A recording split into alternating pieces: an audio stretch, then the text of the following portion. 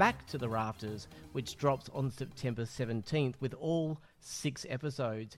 In a different format for the podcast, we have 2 guests for this edition. First, we'll chat to creator and writer Bevan Lee, and then standing by is Dave Rafter himself, Erik Thomson.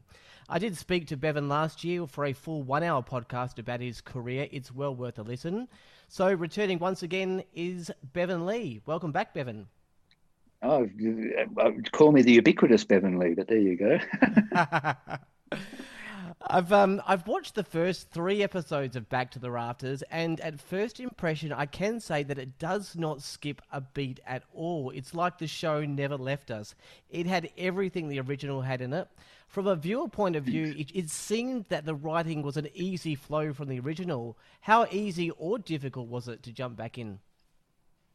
It's a bit like when you go to Cirque du Soleil and one of those people gets up there and does the extraordinary doubles, triple back somersault, forward flip, blah, blah, blah. And you go, wow, and that's clever, but it looks so easy. Same thing. It was staggeringly difficult, to work out the way forward, to create a show that was 6 hours long, that had a reason for being, that was valid for the world as it is now, as distinct from the world as it was when Rafters left us.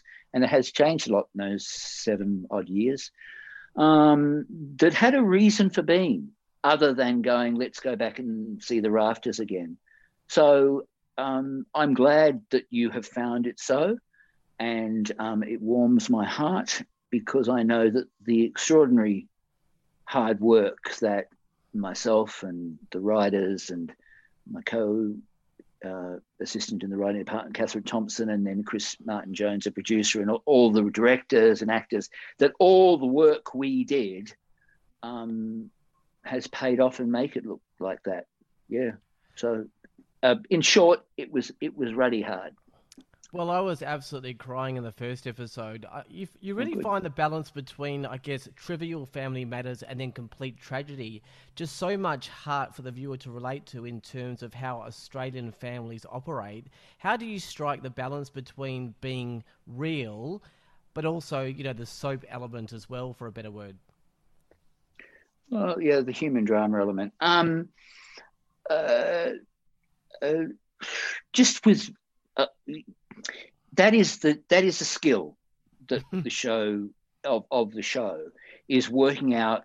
I've often used the metaphor for the show that it's a big stick of candy floss with a dollop of lemon juice in the center, and if you take away the candy floss, you'll wince with the sourness, and if you take away the lemon juice, you'll throw up from the sweetness. And it's getting the balance right, and that is because overall with the show, we've always got the balance right.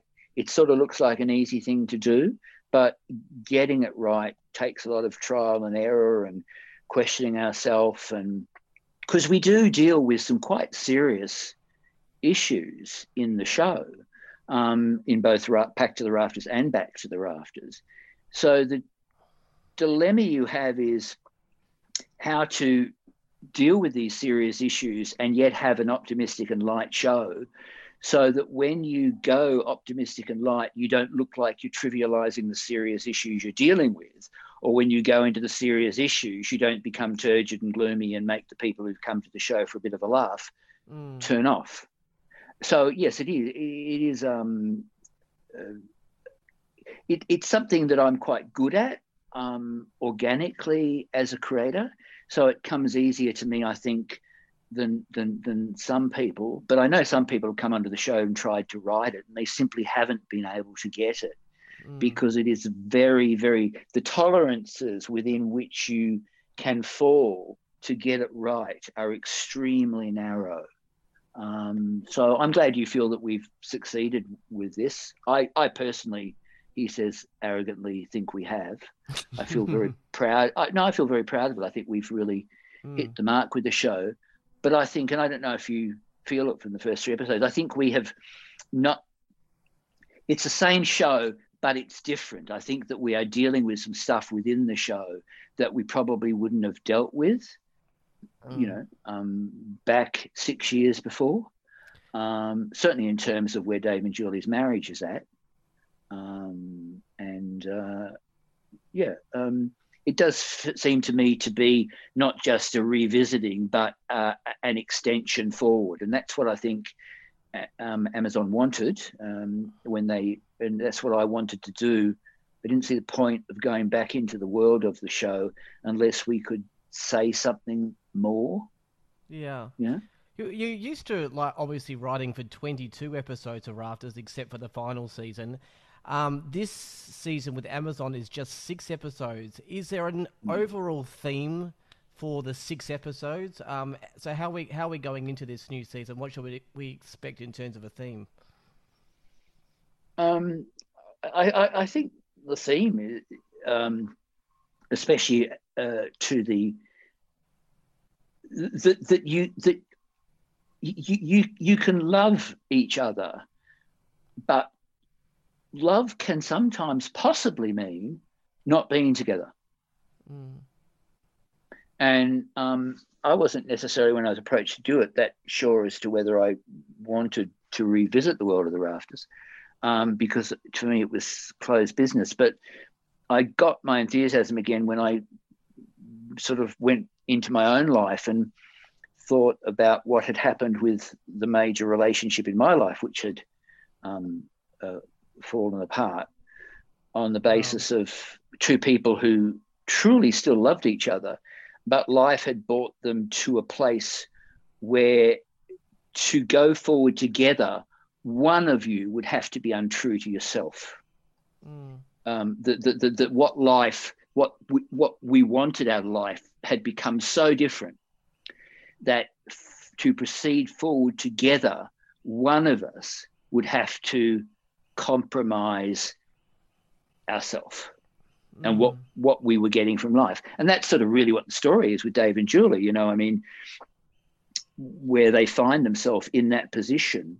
And it's a really interesting, I don't know if you found it, you know, moving. I think some people will find it quite confronting that the seemingly perfect couple, but there's no such thing as a seemingly perfect couple. For, you know, to me, what I found interesting was if we don't challenge the Dave and Julie-ness of Dave and Julie and have them deal with issues and find their way, you know, through with the family around them reacting to what's going on, then I think we sort of limit them so much as people, because every couple, no matter how perfect, have issues that they have to face, especially as the marriage goes on longer and longer.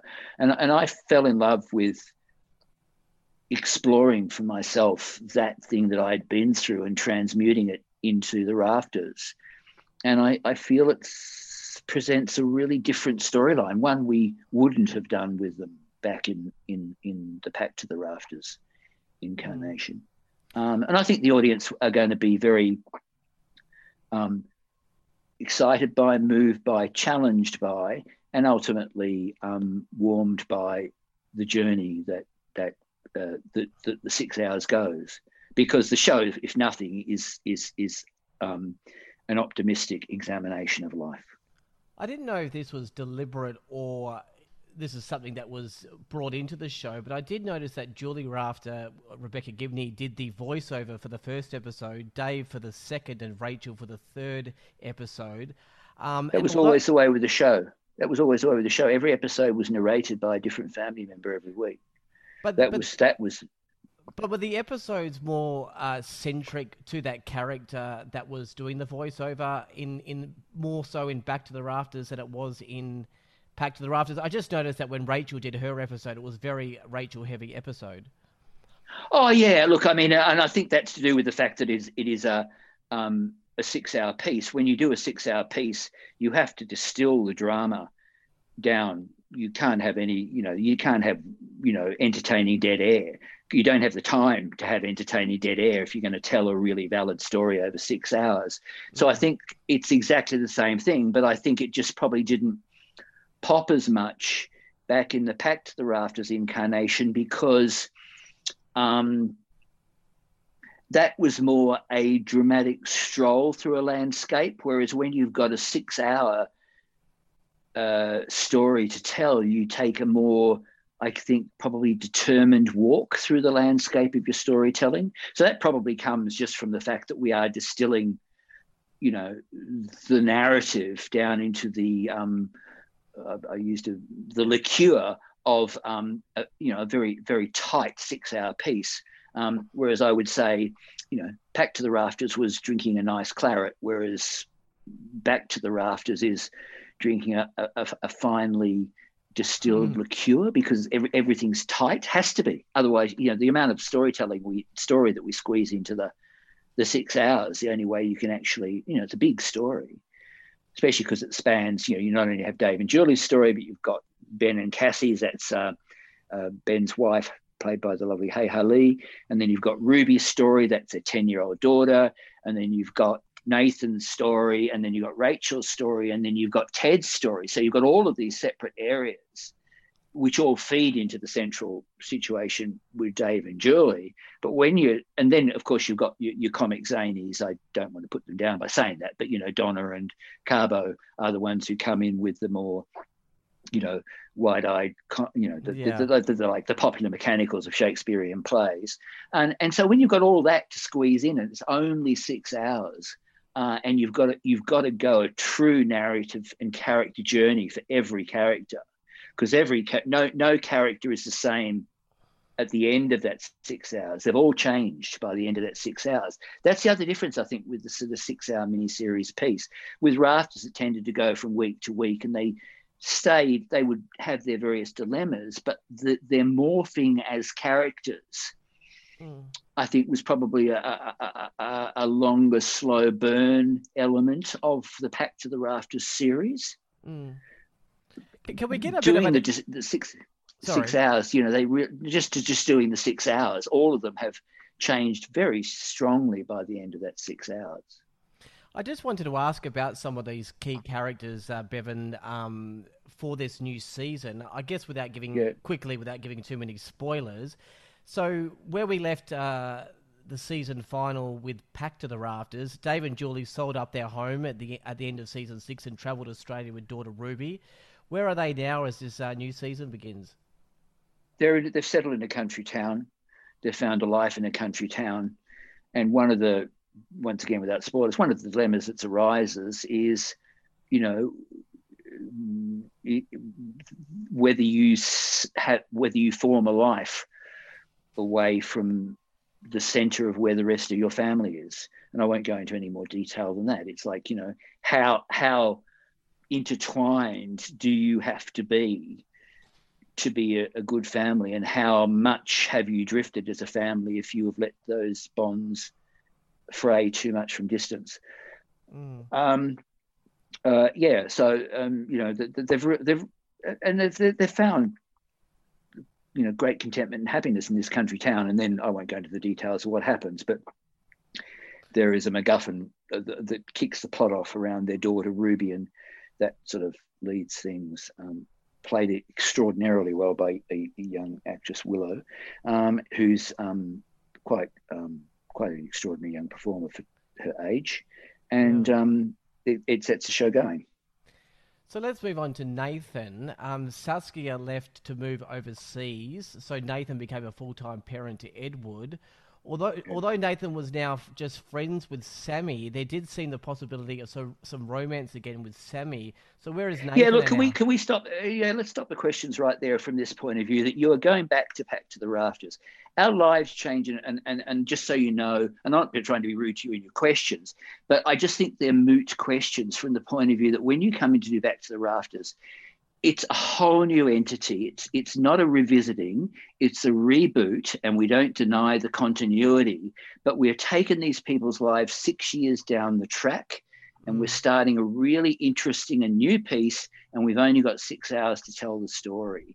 And, we had this huge dilemma in the first hour of how much to back reference and explain away all those things. But you meet somebody 6 years down the track in their life, and, like, for example, we don't pick up Rachel and Jake. Rachel and Jake clearly haven't worked out. She's a very driven career woman in New York when we pick her up, and there's a reference to them having not worked out.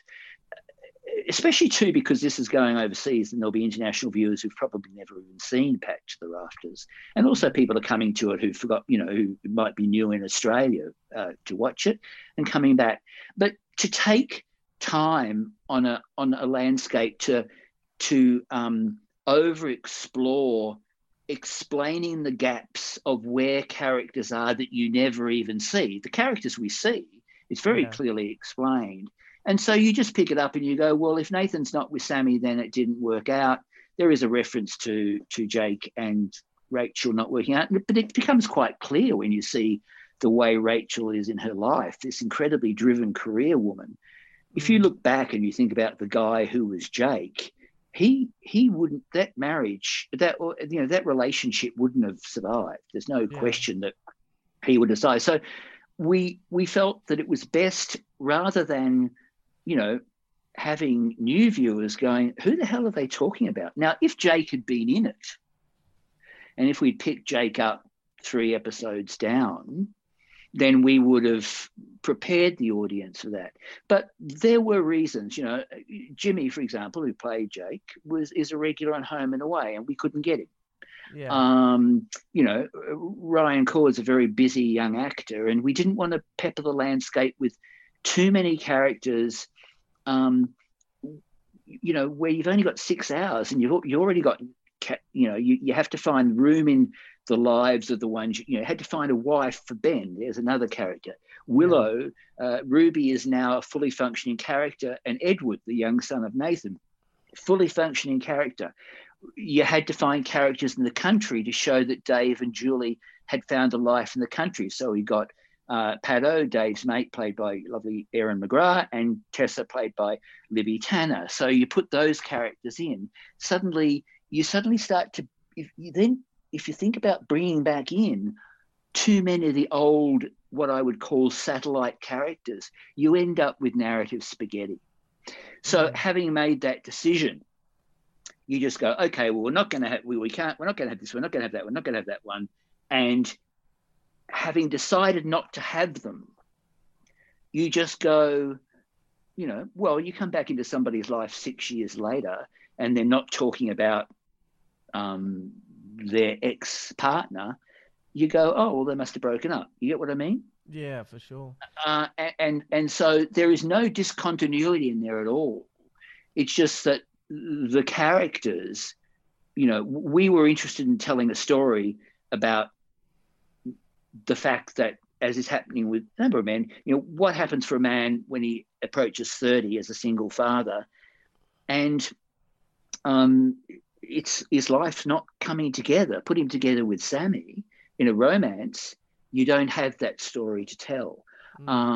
Make Rachel with Jake, even if we could have had Jimmy, you wouldn't have the story to tell of her story about what sacrifices must a driven career woman make to have her career, and how does her family feel about what they feel she's missing out on in life. So I didn't mean to be cutting you off there, but you could have gone on, we could have gone on, we didn't have this one, but it's not a continuation of Packed to the Rafters. It's a story about the life of the Rafters 6 years later. And I think the audience, like a suspension of disbelief or a journey of a leap of faith, they have to go, oh, well, this is where they are now. These are their new friends. I mean, God, in the last 6 years, I had people who I was intimately close with 6 years ago that I never even think of now, or, may vaguely come up. So that's what we've done. And I think it's true to life in doing that, but it's also what came with the pragmatism of who we could or couldn't get on the landscape, and not wanting too many characters peppering the landscape that you simply can't service because you don't have the space in that 6 hours to service their story. So does that make sense to you? Yeah, no, it's actually a really good answer, because the people that are listening to the podcast that know packed to the rafters. I've watched some of the episodes, and it is quite organic how the characters have moved on. Some people are together, some people aren't. So it does just answer the question, though, the overall question of maybe what has happened to some of those characters and stuff like that. So some people do like to tie up the loose ends, and I think you did that with that question. But it does play out quite organically because, as you say, 6 years has passed, and people are up to different parts in their life. In Yeah, plus Dave and Julie went on the road in their van. They've been away for 6 years. They've lived on the road in their van for 6 years, hopped home every now and then to see the kids or to, visit Ted and check up on Ted, and then gone back on the road again, end up in a country town. So I think the question might have been less moot if they had stayed in their house in the burbs and had the same life. But they had a radical life change. And, God, I came over here from Perth in 1979, a year after I'd been here. You know what I mean? The people from Perth in my past were in my past, even though I'd been intimate friends with them. Your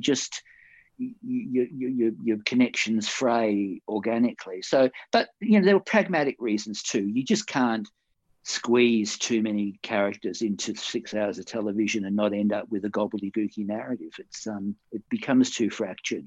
Well, but we've got all the old favourites there. Yeah, one of the big changes, though, of course, with Rachel is the actress change. Jessica is now Georgina is the new Jessica. Are you happy with how that played out with changing the actress? Oh, Georgina's marvellous. Of course, it would be lovely to have had Jess there, but, it was not right for Jess at that particular point in her life to be committing to the show. So we were in a dilemma. We sort of said to ourselves, do we have Rachel or don't we, given the fact that, it was clearly not the right decision for Jess to be with us. And we really felt that the mother-daughter bond was so important that we couldn't see it proceeding forth without the character. And then Georgina came in, and she's done a marvelous job, really, really marvelous job. And in terms of recasts, I think it's been a very, very very successful recast. I was just wondering what your thoughts, generally speaking, are on recasts. I mean, I remember the big one was Pippa in Home and Away, who was Vanessa Downing and then became Deborah Lawrence. I remember when I watched at the time, I was outraged. I thought, this is never going to work. I can't get used to this. But now, years later, the only Pippa that you think of is the second Pippa, which was Deborah Lawrence. I mean, you got used to her after a while. What's your general thoughts about, the good old character recast? Look, if the character is essential to the piece, okay, let's put it this way: if somebody says, "I love the show," and then watch Backs to the Rafters and takes attitude because Georgina's in there playing Rachel, then I question their love of the show. Because if you love the show, you know that we're not going to do that perversely. And so you just go with the flow. And you go, and then you come in and you see a lovely performance and you see a good story and you follow it, and it's good. I mean, I'm a great believer in recasts are fantastic. And I think as long as they're well done, they make great sense, because the only other choice if you don't recast is to lose the character. And I think that can damage the fabric of a show. I don't think our 6 hours would be as good as they are if we had gone, we don't want to recast and written out the character of Rachel and had a show without Rachel. I think that show would be a lesser show than any, big. And I think that the show's fantastic. And as long as the audience comes in and they go, well, that's what was necessary to do to keep the character of Rachel in the show. Georgina's performance is lovely. The storytelling is good. And it's just taking, take the time to adjust. And I think they will, because Georgina's performance is so lovely. We really were very lucky to find her. Two other characters, and this is not a spoiler, but I will tell listeners that the writing for Michael Caton playing Ted and his acting playing a grandparent with dementia is beautifully heartbreaking. Heartbreaking. Bevan, you must have been impressed with Michael Caine's performance, because for me, he's not in a huge amount of scenes, but the scenes that he does, it is absolutely heartbreaking. But the relationship between him and Julie is just, oh, it's beautiful. Yeah, look, I'm impressed with Michael. Michael's a national treasure, and he's extraordinary in the role. It was important to, once again, because we had given him the condition in the impact. If he was going to come back, we had to be true to that, and show him with the same condition developed somewhat further. It's all well researched. It's all based upon real experiences of people who have dealt with this very sad issue with relatives. The guilt of how much time do you spend with them? Often with medical people saying, the only person you're doing a service, you're doing no service to them, and you're doing a disservice to yourself being here all the time. It's not, the guilt of not visiting as much because because there doesn't sort of seem to be any point to it.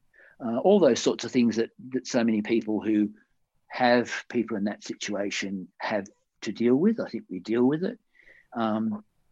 Michael's performance is, I think, as you say, is absolutely brilliant. And I think it's and we didn't have him in a huge amount of the storytelling. I mean, he's there and it's a very solid story, but it is very sad story. But by the same token too, there's charm and whimsy in it as well, because Michael is a natural comedian. And I think at times we laugh with the condition and laugh with Ted. Certainly never would want to, in his condition, laugh at him, but laugh with him. And the charm that can be found in almost innocence that sometimes comes with where that at times that condition can take people in any given moment. The faux pas that can be made by the person, in this PC world, the faux pas that can be made by the person with his sort of condition. I think it's a really lovely story, and one of the great strengths of the 6 hours. And I'm glad you were moved by it. Oh, it was beautiful. There was always going to be new characters in the show, of course. And Libby Tanner is part of the cast this season. She, of course, worked with Erik on All Saints. Love Libby. She's such an authentic actress. That's the only word that I can really use. I guess you're a fan of Libby's work. It was great to have her part of this cast. Oh, Libby's fantastic. She worked with Erik and I on a serial called Pacific Drive. Oh, I remember that late night on Channel 9. Yeah, and she then was in All Saints, and then she was one of the leads in my show Headland, which is now showing on 7+ in their lineup there. So Lib and I have done quite a bit of work together, and she's wonderful, and she's fantastic in the role of Tessa. We wanted to create a friend for Julie in this country town, and somebody different than Julie's friend in the city, Donna. Libby's come in and done a wonderful job with it. I had great admiration for her. Yeah. And just a quick question to, I guess, tick off. It's now called Back to the Rafters instead of Pack to the Rafters. Is that just to distinguish itself that it's on Amazon now, or that a number of years have passed and this is a slightly, different show? Oh, I just didn't think that when we were coming back to it, we could call it Pack to the Rafters again, because it is a different beast. It is about the Rafters family, but it is Pack to the Rafters was that show about the Rafters. This is about the Rafters, and we thought I've always felt it had to have a title change to really say this is, something, a revisiting. And it just sort of seemed, because of packed and back rhyming with pack, I don't know, Back to the Rafters sounded like really natural. And, we could have called it, round, another round with the rafters or something like that. And I just don't think it would have, brought up images. I think when you say back to the rafters, you get the best of both worlds. It says it's a new show, but because of that rhyming of back with packed, it really feels you're conflating the two together. You know what I mean? So it just seemed to be a God-given title for this new piece. But I was always convinced it had to have a new title in some way, shape, or form to separate it out, because it is a different beast. It's the same world, it's the same people, it's the same tone, but it's 6 years later. And just as the world has changed in 6 years, I think the rafters has changed in 6 years, and I think that needs to be reflected. I think it keeps the two titles between two worlds, perhaps. That was that. Well, That was you a go. pun. Yeah. Oh, that's a title for a show. Yeah, it is. Yeah, Yeah. So are you able to tell us a little bit about how the whole Amazon thing came about? Is it clearly it's not on Seven now; it's on Amazon. Did you approach Amazon, or how did the whole thing come about creating Back to the Rafters? They came up. I think they were looking to get a footprint in the Australian marketplace, Amazon Prime Video, and they saw that this had been a very successful Australian franchise. They approached Seven. It was their idea to consider some form of revisiting of the Rafter family. They approached Seven. Discussions took place, and then I was approached. I wasn't initially enthusiastic because I just wasn't sure. I just didn't want to, revisit in a sort of like a pragmatic, desultory way. But but there was such enthusiasm from them to see maybe it have an incarnation on their platform. And so then I found this breakthrough of a story I really wanted to tell, that I could tell because I write best when I come from a very personal place, and to tell this story that was very strong, to my emotional experience, and translate it through Dave and Julie, and then explore then different stories with the kids, and even Ted's story with the dementia, tell truths about the experiences that a number of my friends are going through with their parents with that condition. Then I saw there was truths to tell. I also felt as well, this is personal as distinct from Amazon's imperative, which was a true desire to resurrect a national icon and embrace it for their platform and for international viewers as well. But I also felt that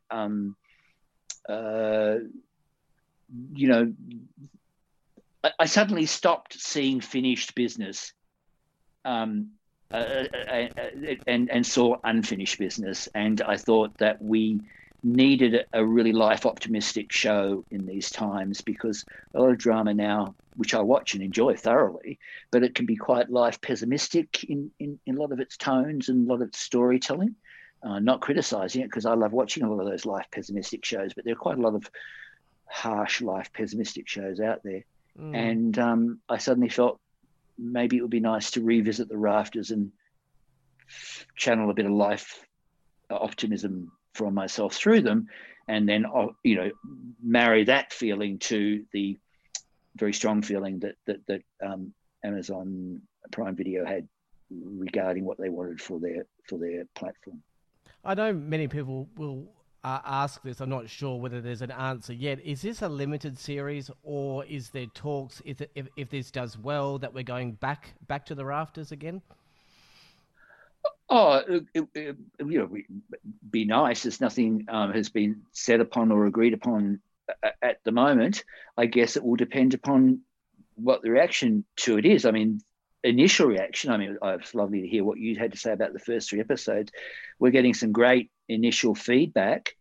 You never say never, but that pragmatic decision about any future, I guess, will depend upon pragmatic results in an hour. So we wait, we see. All I know is that we've made a show we're very proud of, and we're very pleased with the initial responses that we're getting, Sure.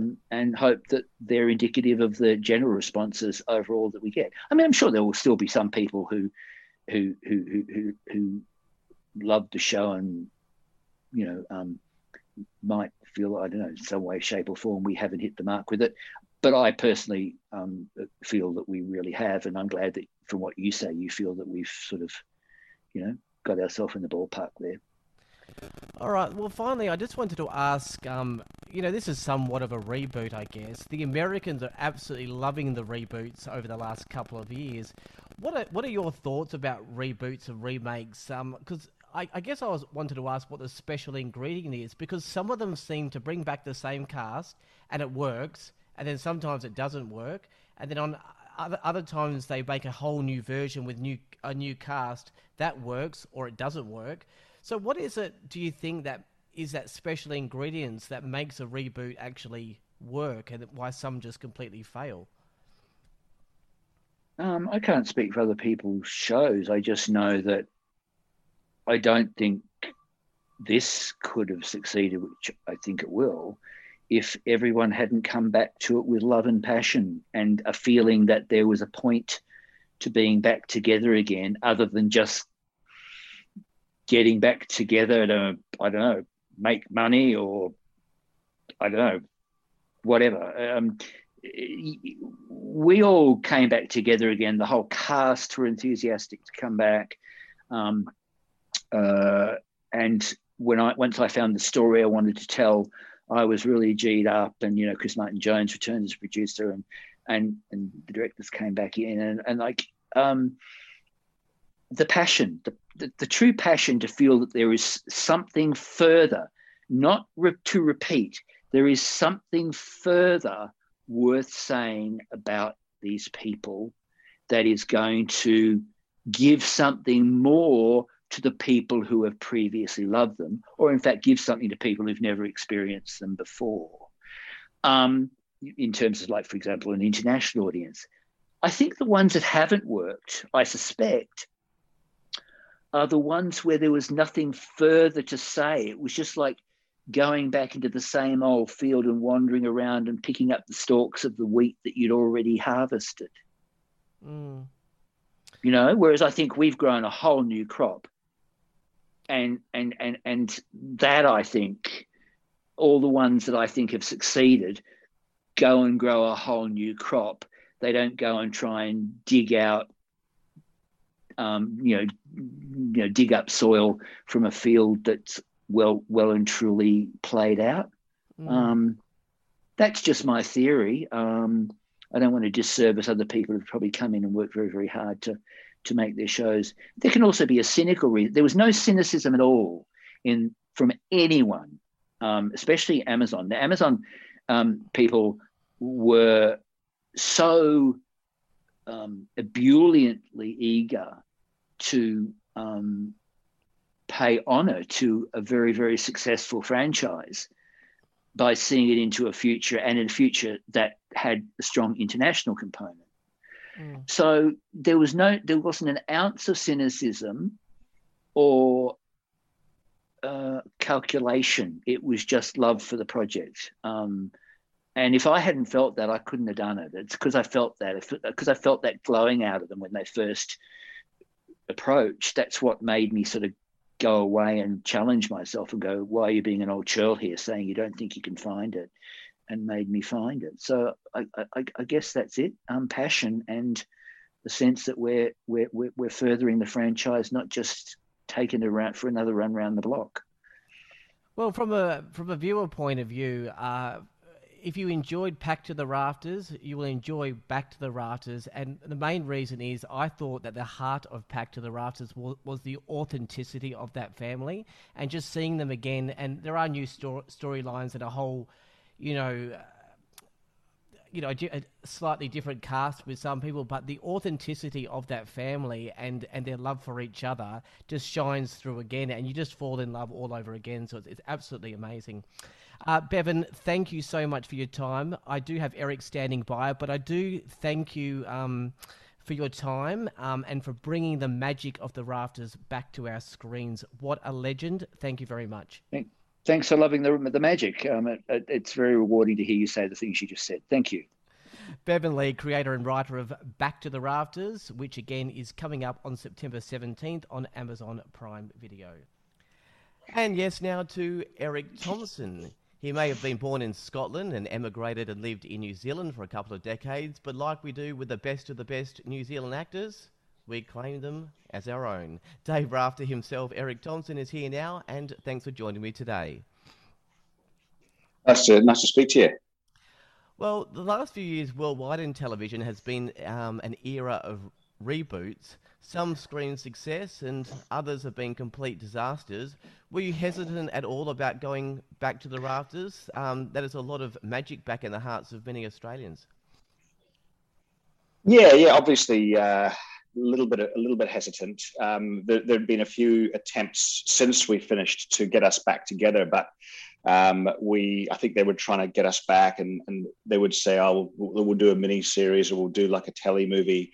But then it would always say, "Well, how about we just make another 13 or episodes?" We're going, "No, that's the old series." So I think there was availability issues all the way through too. So when finally the final package came through, which was the 6 eps with Amazon Prime, everyone was available, and Bevan was back on board. I just went, okay, we're kind of back with the people who started it out, and if we're ever going to do this, now's the best time to do it. And a little bit nervous to see how it'll be appreciated, but too late now, I guess. I mentioned in my interview with Bevan that it appears that like no time has even passed when you watch the episodes. Yeah, sure, characters were doing different things in their life, but the magic and the spirit of the Rafters family unit was so much alive. Did it feel the same reuniting with Rebecca, Hugh, Michael and Angus? Yeah, well, firstly, I'm glad to hear you say that.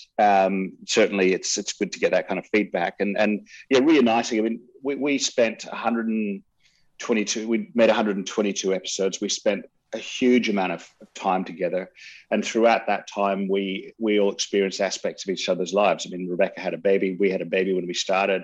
And then we had another one 3 years into it. So we were our lives were kind of enmeshed from that point onwards. So, and we've obviously kept in touch over the years. So walking back on set and looking back at these very, very familiar faces, very familiar energies with people that you know so well, it's, that chemistry and that respect and understanding is still there. And I think to begin with, that was what we had at the very, very beginning of the whole show of Back to the Rafters, was we had a kind of instant rapport. And if anything, that's just grown over the years. Bevan mentioned that Dave and Julie are at a moment in their relationship where they may possibly want different things. In simple terms, I think it's fair to say Dave is looking to chapter 2 of his life, as most of the kids, aside from Ruby, are obviously older and doing their own thing, and Julie wants to stay in chapter 1. Do you think the audience might have more empathy towards Dave or Julie? Look, it's hard to tell. We've a couple of scenes have already gone out in social media, and it's interesting seeing the some of the comments, because Rebecca Gibney is so popular and so loved, and has a way of kind of creating empathy for her character so beautifully that I wouldn't be surprised if people disagreed with what she was doing, they would agree with her. We had a few occasions doing Rafters where we wanted to have an even kind of spread so that the discussion was an evenly spread discussion, but most of the time people aired on her side of the argument. So I think it'll depend who you talk to, but I think, and I'm fully prepared for people marching up to me in the supermarket and going, "You should just go back to the children. You should do," kind of expecting that, but at the same time, I think it's a very, very true representation of a moment that probably all couples that have been together for a long time have, is they have to check in and wonder, are they still on the same page? And what does their future, what does the remaining time of their life look like, and how they want to play that card? So whatever happens with allegiances, I think that we have a really robust discussion in this series, and I'm very much looking forward and a little bit apprehensive as to the feedback that we might get. I think it's going to be great. But you said earlier about there was hints that maybe we might get back together for Rafters and stuff like that. But how out of the blue was this particular phone call? I'm just interested in how a phone call like this happens. Does someone literally get on the phone to you saying, Erik, we're thinking about doing new Rafters with Amazon. Do you want in? Is that how it works? Well, yeah, in a nutshell, I suppose it does. I mean, my first thing was, because like I said, it had happened a few times before. And my questions were, well, is everyone on board? When is this going to happen? And how real is this approach? And in this case, whenever I asked those questions, there was a solid answer. And I just went, so this is actually going to happen. Yep. And then the contract arrives, and the negotiations kind of happen, and it's kind of all happening. And all the time I'm expecting something to go wrong, someone to pull out, or some situation to happen. But it just kept on marching forward. And the next minute we're in a read through and looking at each other going, wow, now we've got to make it. It was, yeah. But to begin with, it just does start with that phone call. But like I said, it's like trying to, everyone was busy and everyone was doing their own thing. So to get us all available and all interested and ready to go was quite a feat of management from Julie McGoran and Chris Martin-Jones, everyone at Seven Studios. Well, for either storytelling reasons or because the actor or actress was not available due to other commitments, some of the key recurring characters were unable to return. Is there anyone especially that you missed at this? Because I guess you could call it a reunion.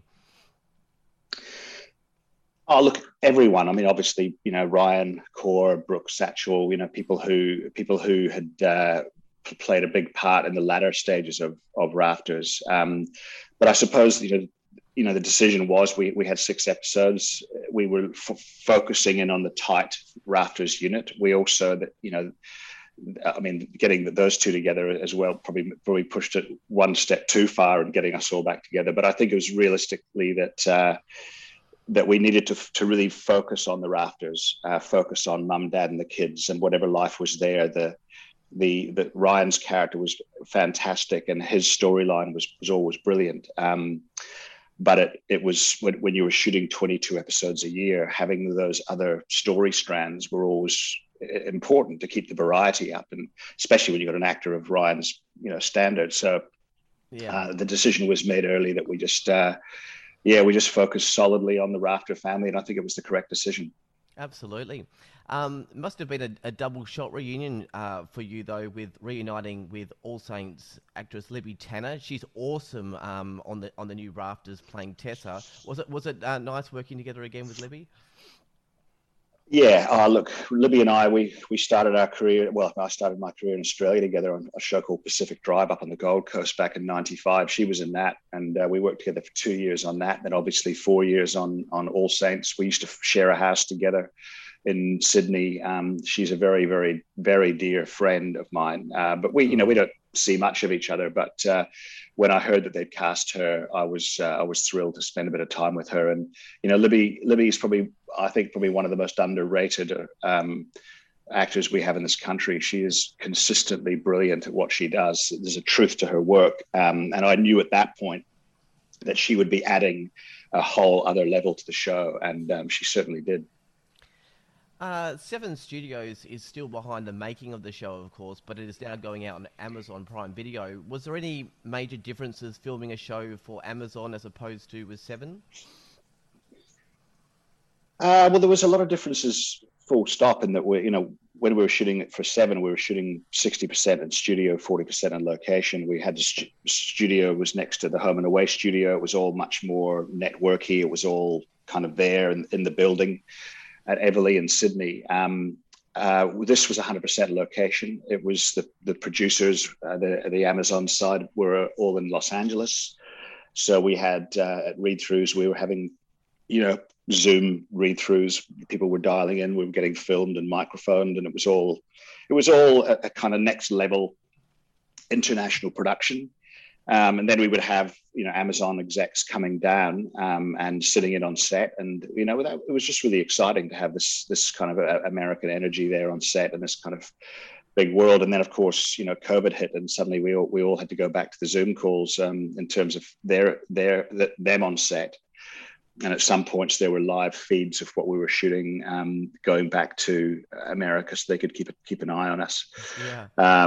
Which was we had to be a little bit careful because the Australian sense of humor and some of the the off the ball discussions. But we worked it out really really well. But they've been fantastic, and really without Amazon Prime, we wouldn't be here. We wouldn't be here doing it. So they brought a massive amount of energy. And a commitment that brought us all. It was the final kind of power and the magnet, really, to get us all back. I mentioned at the start of the interview that you were born in Scotland and emigrated to New Zealand. Now, I don't know how I didn't know this, but I didn't know that Rebecca Gibney was actually a Kiwi until last week, because we all just call her Australian. I actually didn't know that. We love to claim Kiwis as our own. I understand that she left New Zealand earlier than yourself, but did you actually know Rebecca as far back as New Zealand growing up? No, not at all. No, Rebecca was in Australia firmly before I was. So I think she came over here when she was about 19. She's a couple of years older than I am. And so I didn't come over here until I was 28. Yeah. So she'd been in Australia for a solid 10 years and just absolutely having an amazing career. So she was as much an icon to me watching her from New Zealand as a whole lot of other New Zealanders know. So, but she grew up in Wellington, and we've got a lot of, and you'd studied in Wellington and know it really well. So there's a few places that we have a lot of cultural references that we can rely on, and I think an inbuilt New Zealand kind of psychology, mentality, view of the world that I think is one of the reasons we get on so well, is that we kind of understand each other's foundational development. And it's we have a lot of fun with that. And now she's living in Dunedin, and that's where I started my career at the Fortune Theatre in Dunedin. So there's again another overlap. Oh wow. I wanted to mention, if I can, your beautiful wife Caitlin, who was you've been married for, I'm going by the numbers, about 22 years now. Is that right? 22 years, yeah. Well, so where did you guys meet? Now, I was trying to match your acting work and maybe guess you met through Xena Warrior Princess, but that was just a guess. How did you guys meet? Yeah, no, we just, that was because Caitlin was in Auckland with me when I was working over there, and she scored a role. But we met in 1997 grand final day at the Dog Spa in Melbourne when when Adelaide Crows were playing the St Kilda, and neither of us were into football, but the people I was staying with were mutual friends. And St Kilda hadn't been in the grand final since 1966 or something. So Caitlin and I sat together and we just started talking, and the game was happening in the background, and St Kilda were losing. But we were getting to know each other. And so we just met through mutual friends. And then, we managed to kind of sync our lives up, which is often very difficult for actors. But we managed to do it for a couple of years, and long enough for us to take it to the next level and get married. And and then we obviously worked together on the Alice a few years later after she'd done All Was Greener, just because Posey Graham Evans at 9 just really liked her and liked us, and she called us up and she just called me and Caitlin up, and how would you guys feel about working together? And we thought it would be great, so we gave that a shot too. So that was yes, it's been a nice journey.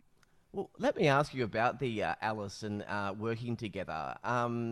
Working together, married together, is that a good combination? Because I know for some couples, they might that sounds like probably a disaster for them.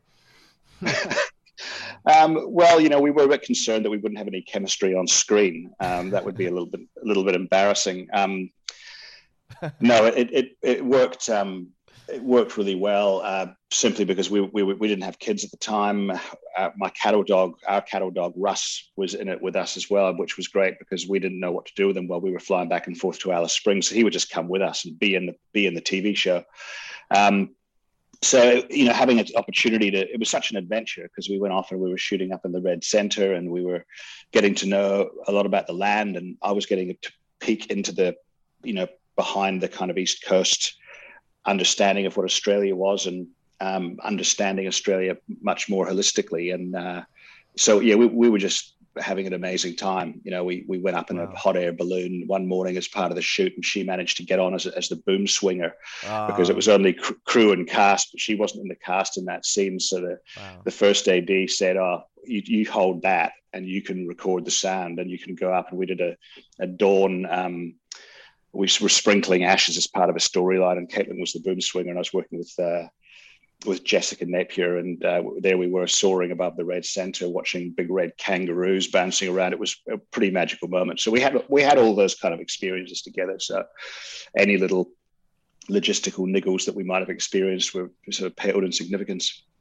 And since there's a love for reboots these days, one of my favourite shows that absolutely left us before its time was a show that you've just mentioned, and that was Always Greener, starring the lovely Caitlin McDougall. Any chance that you could ask her to make some calls to see who might be interested in that one? That'd be great, having that show back.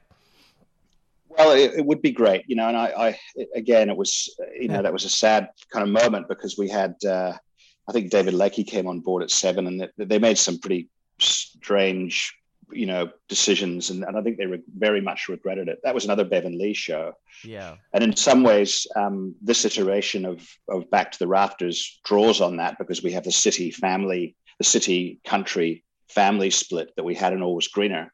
Yeah. And in many ways, what Dave's going through and Julie are going through is kind of the kind of things that John Howard and Ann Tenney went through in that show. So there is actually, quite a lot of Always Greener in this in Back to the Rafters.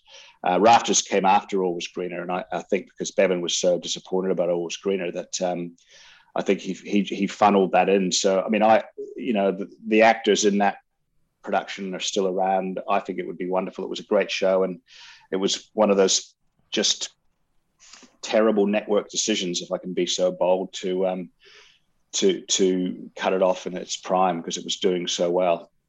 Yeah, absolutely. Always Greener. We'd love to have that one back as well. Many actors that have had such an extensive career across many shows, films, are always, a particular roles are often fondly remembered by people. With yourself, though, it's a bit different. It could be Dave Rafter, but it could also be George Turner, or it could be Mitch Stevens. So does most of the recognition come from Rafters or 800 Words or All Saints, or maybe something else? Look, it kind of depends, it depends. It's surprising occasionally. I've got funnily enough, All Saints was a very, very popular show in Iran. Oh. And every few years they replay it all. I guess they've censored it, or they just have it, sitting in their cupboard. They dust it off every few years. So I've got a huge amount of people in Iran that love Mitch Stevens, and little do they know that I'm now, 20 years older than Mitch Stevens. They're usually very disappointed when they see my recent photographs, but so I'm kind of that thing is still around, and obviously Rafters is massive. But then Always Greener, 800 Words was a much loved show as well. So it's probably spreads evenly among the three. I've count myself really, really lucky and very, very grateful to have 3 great shows, 3 very successful shows that I was involved in, still being fondly remembered. So I don't really mind. Most of the time I'm quite happy that no one recognizes me at all. But if they do, whatever comes out of their mouth, I'm proud of each of those shows. So how was doing Aftertaste then for the ABC? Because that was certainly not a Dave Rafter or Mitch Stevens kind of role. Yeah, and that's exactly why I did it, because I've done that. I've done Dave Rafter, Mitch Stevens, George Turner. They're all kind of the same kind of guy, and I wanted to do something different. That's really, very important to reinvigorate myself and keep myself active and focused on continuing to explore, this world. But yeah, no, it was a huge amount of fun, and that was the whole point behind it, to do something so out of the ordinary. And I know I probably alienated a few of the more conservative fans of me previously, but I kind of felt that I'd earned that because I'd done so much in that zone that I was probably more doing it for myself than for anyone else, to make sure that I was being really satisfied and not really thinking of the audience is going to find this a little bit confrontational, seeing me so aggressive and a bit rude. So I just went for it, and I was really, really glad with how it turned out. All right, so second last question, just about maybe some of the work that you've got coming up. I know you've got a new film, How to Please a Woman. I mean, that's got a massive cast in it too. Miles Pollard, Ros Hammond, Cameron Daddo, Tasman Walton. So what's coming up for you? And yeah. Yeah, that we shot that film in Perth and Fremantle in April, and so that's going to be coming out toward the end of the year or early next year. I've got a couple of other things that are locked in, but like a lot of productions these days, they really make you sign non-disclosure kind of clauses so tightly that if I told you what was going on, I'd probably a drone would come down and pick me up and take me off somewhere. I don't know.